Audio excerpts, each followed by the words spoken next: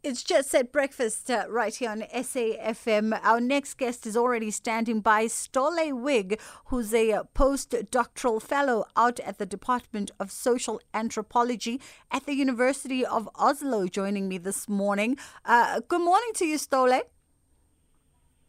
Good morning. Thank you for having me. It's only but a pleasure. So you've written an interesting opinion piece and really evoking us to think about whether or not we are doing things correctly and highlighting that our ancestors worked far less and had better lives than we ever did, and asking the question, what are we doing wrong? So what took inspiration for you to pen this piece, which I think is a personal introspection as much as it is a collective introspection of our behavior? Yes, well, thank you. I set out to discuss how and why we work as much as we do. And I started looking at myself because I found myself writing this piece about the modern workplace and modern work culture in the middle of a holiday where I actually didn't have to do any work. I could have been doing something else. I could have been with my family. I could have relaxed, taken some leisure time. Where instead I found myself, sweating in front of the light of a computer.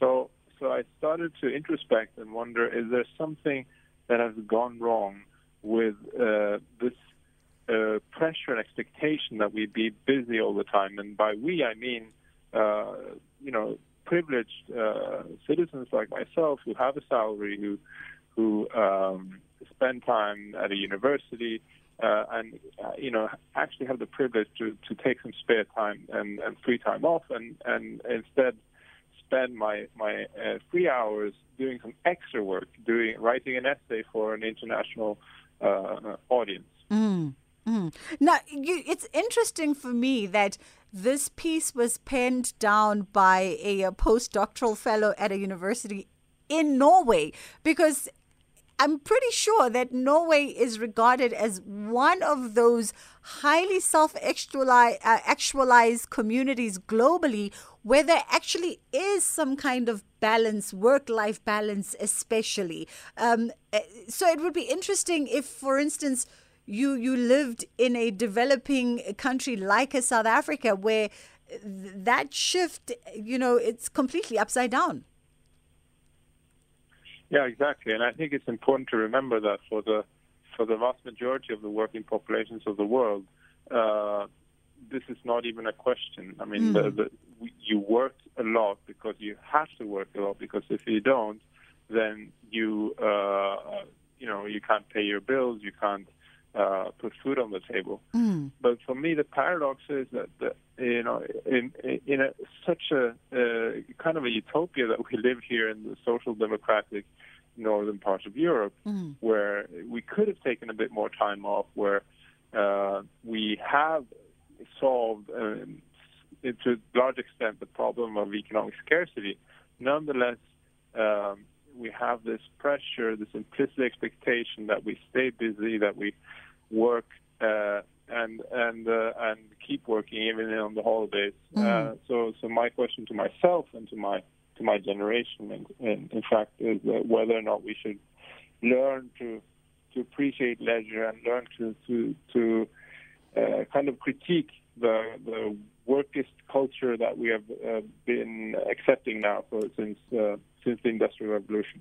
And that, I think, is the bigger question, right? For some of us is really, what is it that continues to fuel this capitalistic consumerism culture that has come off the Industrial Revolution, that we've completely shifted gears. We need more, and hence we work more, and it's insatiable. It never seems to end. So it's just like this little ongoing loop. What are we to do about it?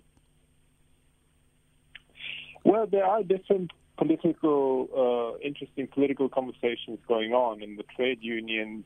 I'm sure, and I know this in South Africa as well, and across the developing world, and in policy centers in Europe and in the US, across the world, a new conversation about what it means to be working and doing valuable work in the contemporary world.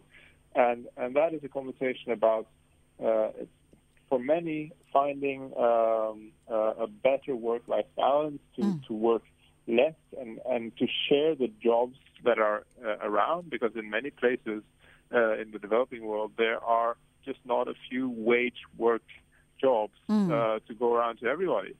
So the question is how to get people into the workforce by sharing the jobs and perhaps working less hours. And then, of course, big conversations about universal basic income, citizens' income, or different ways of organizing social welfare and granting social benefits on the basis of other things than the access to wage labor, because for many people that access is is utopian still. There are millions of people who are not inside the formal workforce and who will not be for the rest of their lives. So what do we do with those kinds of challenges? Those are the kinds of acute discussions that are emerging, I think, and of course,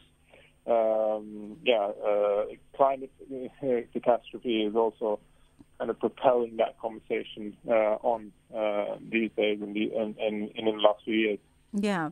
Ståle, have we seen any kind of impact or change in what we value and how we characterize that in as far as the pandemic and the effect that it's had on us? Because on one hand, it slowed us down, but on the other hand, it seems to have impacted just how much work. There was a survey that came out sometime last year, I can't recall on which publication, that said people are spending more time in Zoom and Teams meetings now, and there's less downtime.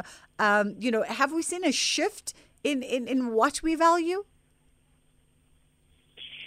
Yes, I think for many people, this of course has meant home offices. So the boundary between work and life has become, if possible, even more blurred.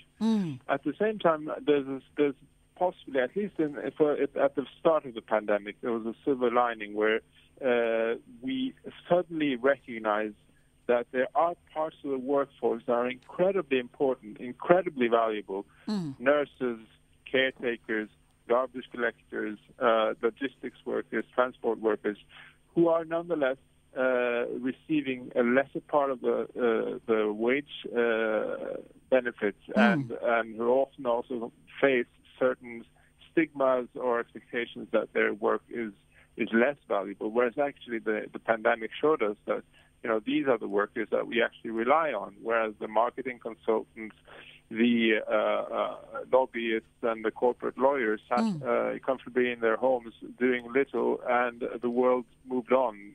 They were not essential as the governments declared. So in a sense, there was something hopeful. There was a hopeful moment there where we could recognize the importance of our workers that are, receiving less salaries and receiving less recognition. The question is, do we do something about that? Is that a change in mentality? Is that an insight that will stick and that will transform into actual, benefits and solidarity with our most important workers? That remains very much to be seen still, I think. Yeah. And I was actually about to ask you that, so what do we do in these situations? Are we reprioritizing what we call valuable work and compensating it appropriately? Are you, coming from where you are coming from, Norway, do you think that there would be such an enlightened conversation that sort of translates into a different approach? I think at least it's become more difficult now to say that transport workers, caretakers, the social infrastructure of our societies are not actually important. To maintain that lie is a bit more difficult post-COVID. But of course, these are questions that hinge on a balance of powers. So this is very much a political and social battleground. It's a matter of labor unions fighting corporate interests. It's a matter of policy developers, politicians, civil society. So this is very much a battleground that is we're standing right in the middle of. Ståle, thank you so much for sharing your thoughts with us on this one.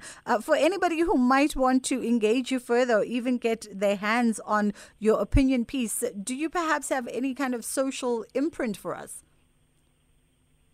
Yeah, here's the irony is that I try to not be so much on social media, to live a bit less, a bit more out of work. Yes. But you could try and spell out my name on the internet, STAALEWIG, and then that is my Twitter handle.